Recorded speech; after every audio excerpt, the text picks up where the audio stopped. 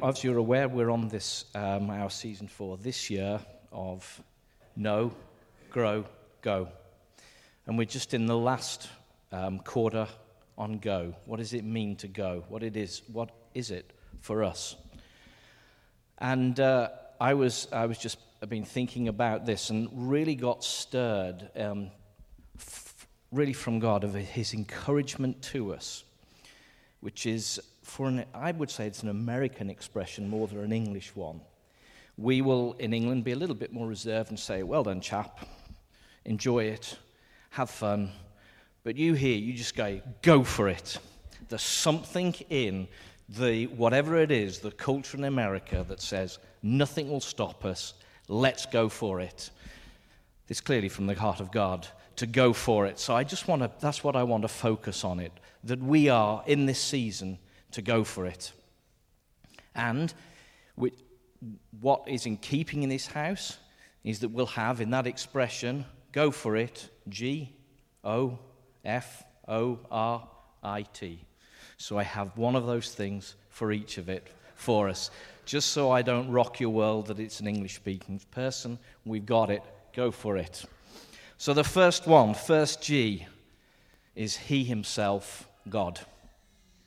Because just as Wes was expressing his total admiration, love, pouring everything out that he had, I believe that has to be our first, and that is our first and primary calling. That we love the Lord, our God, with all our heart, our soul, our mind, our strength, our money, our time, our enjoyment, our fun, our prayer, our worship, everything that's in us says you are number one. And that is the base. That is our baseline.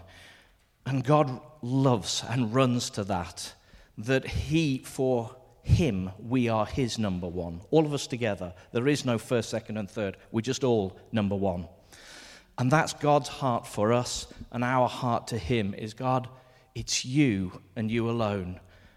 And no matter what we do, wherever we go, whatever we are involved with, that has to be our underlying thing. God, God, God, you alone, you're first. And that's what God's commandment to us. And the second commandment to us is that we should love one another. And I was astounded by the amount of references that are related to this. John 13:34, a new commandment I give to you, love one another as I have loved you. So you must love one another. By this everyone will know you are my disciples if you love one another.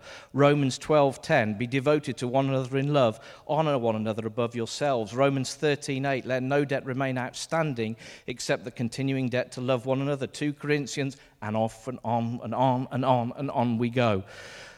That God's heart for us in having first loved Him is to love one another. And that demonstrates something of who God is through me to you, and through Him from you to me. So just as I was thinking about this, in one sense, it's a strange group of words. Now, I'm sure there may be an English major in here can explain to me, but it is to love one another. We just refer to one. Now, we all know what that means. It's us. But it's really that we love one, and then we love another. And the first person to us to love is ourselves. And then we love another. But it also relieves us of the pressure of thinking, this is huge. Because God's plan is, again, we love Him first, we love ourselves, and then we love this person, then this person, then this person, then this person. And that is something that we can do. So it's for us to do, to love one another. It's vital for us because I think that changes our relationship with one another. Is if we have a love for one another, no matter what actually happens, that is our guiding principle. That's the bedrock that we have that says, I love you no matter what. Which is very easy to say, especially when things are great. But it's actually, I love you no matter what you're like, no matter what you may have said, no matter what you may have done. I love you. Because that's God's heart to us, isn't it? Is that He just loves us, full stop. period, as you guys say. God loves us. And that changes everything. That means my relationship with you, our relationship with one another, is not based upon what you do and how you are to me, but how he sees you and how I then see you and how you see me. So if I don't get it right all the time, it doesn't cause a problem. I will seek and will want to be a people who move from glory to glory, that we're not making things wrong, but it doesn't discount us. Just in fellowship and in relationship with one another, it means that that's the overriding thing no matter what it is. I love you, we love together, and that is what demonstrates to the world what God is like. A long time ago, before I met Keris, I had a little sweetheart at school who she does know about, so this is nothing new. Sorry, it was before you weren't even born. Well, yes, you were, sorry. You weren't even on my radar at all. And I thought I was sweet on this girl, and it was a good idea to take her along to the youth group. So I did. She came along. And what was fascinating with me, or what was fascinating, is the one thing that she said about everything else was, I cannot believe people like this get on so well. That just seeing how people were, no matter what was going on, is that actually the people in the youth group at that time actually loved one another. She didn't know what the verbiage was for it, but that was what actually witnessed to her. And at the time she said, that is something which we just don't have, we just don't see. We clearly didn't get married because I met my wonderful wife later on afterwards. But it was a testimony of God's love through us as just a group of young kids that just hung out together. And I believe that's a powerful illustration, a power demonstration of who God actually is to people. Sometimes we wonder, well, what should I say? How should I do this? But the word is very clear that that's how men will know him, and that will be a demonstration of God's love to us as to how we love one another, how we are together, what it is, what's involved in us, how we relate to one another, how we encourage one another, how we spur one another on, how we are patient with one another, kind with one another. All of the descriptive words of love, that places on us a responsibility and a demonstration of how we should be. The next one is F, full of grace and truth. G wouldn't have worked with grace and truth, but it's just full of grace and truth. And again, that is something which God has called us to do, just to be, just how we are. So again, in loving one another, what it does is it says to me, actually, I just want to extend grace to you. Not that it's woolly, and it's not that it just ignores everything, because alongside of that is truth. But truth harnessed with grace causes a transformation to happen, because it says, I love you so much, I won't let you get away with something. But in doing that, it's not to correct or anything like that, but it's to say, I love you and I want what's best for you. Through me and my relationship with you, and you in your relationship with me, is we want the best together. So we're full of grace, we're full of truth, and we continue to love one another. The fourth thing, see, we're rattling through this, but there's a big one at the end, is to offer ourselves. Romans 12, it says, therefore I urge you, brothers and sisters, in view of God's mercy, to offer your bodies as a living sacrifice, holy and pleasing to God. This is your true and proper worship. Do not conform to the pattern of this world, but be transformed by the renewing of your mind.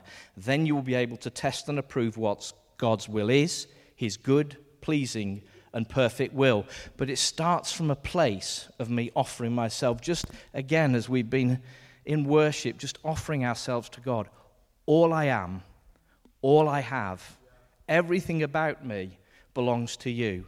Everything that I am, God, it's yours. It's yours. And you know, it's one of the strange things is we want to hold on to stuff, and I would just query us. The things that we hold on to are usually the things that aren't really that important.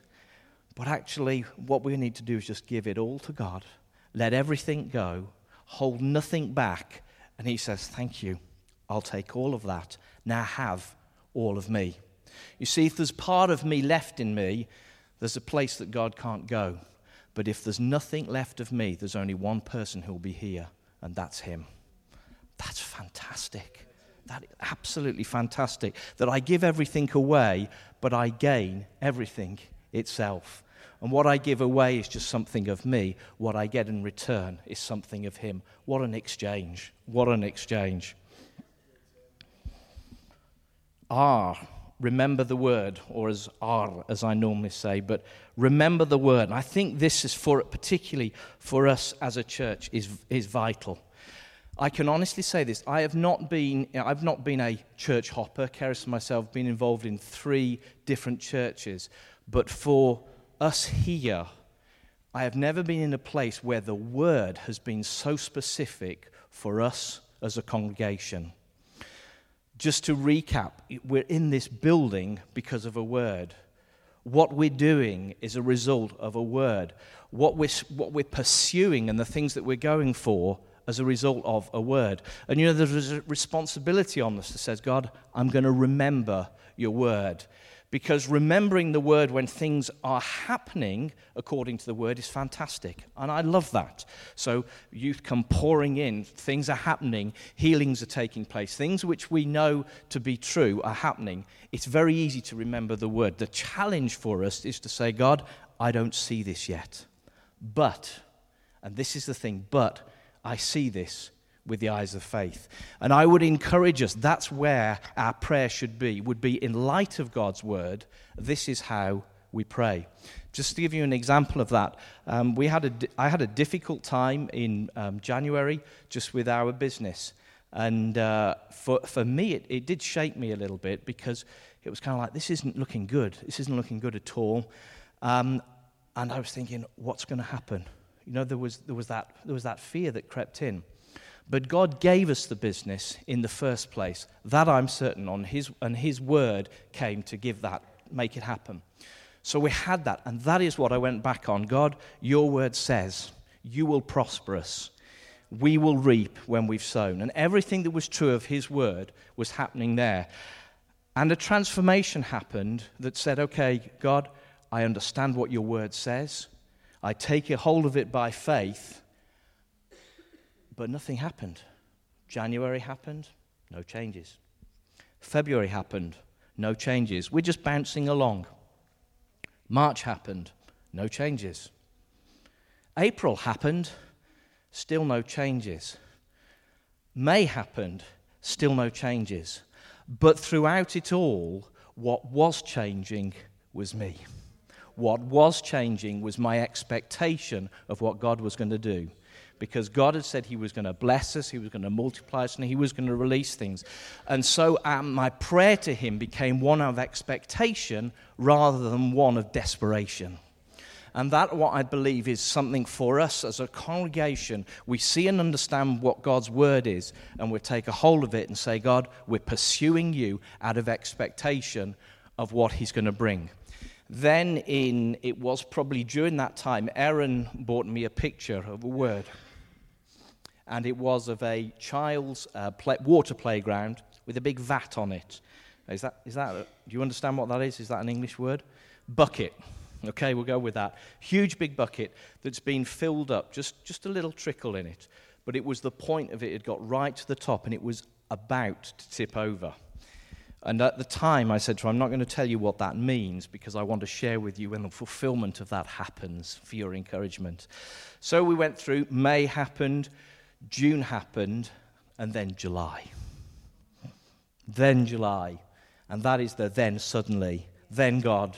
Because what happened was effectively the work that came in doubled, and it stayed there ever since. June, July, August, September, October, November. And the picture is that you will have more than you can possibly deal with. And last week we turned 3 jobs away because we couldn't handle them, which is a testimony to God and his grace. He will watch over his word. I believe we're in this place because of a word. We've moved from a place downtown, not very far from us. We're in a place where God said there will be the old and the new. We're in a place where God said this was built for the purpose of housing revival. That's its legacy. And it'll be, God will do it again. Because that was, I'm sure, his word at the time to those people during that time is God's going to bless it, he's going to make it fruitful, and he's going to multiply it. What God has done before, he will do again. So our if you like, our importance is to remember that. And I would encourage you, or encouraging us, when we're talking about that, remind ourselves of the word that God has for us, because it puts everything into a different perspective. So when there are things to be done, just like it is at the moment, setting all up, the whole stage and everything that goes onto that, it can become tiresome. It can become just difficult. It's something that we have to do. But when we understand this is all part of a purpose of serving God for our generation in this time to see the word that he has said come to pass, then it changes it. It still may be getting up early, it still may be doing this, but actually there's a joy in there that says, God, we're with you. We're doing this together. We're pursuing you. We're expectant of what you're going to do, and we're going to play our part to it. Now we're on to I, for inheritance.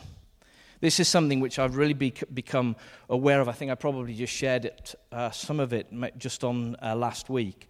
When we were in Bath, Pete and Barbie were there, and that's Dan's mum and dad, and they had secured through their generation the huge building there in Bath, and we now enjoy that.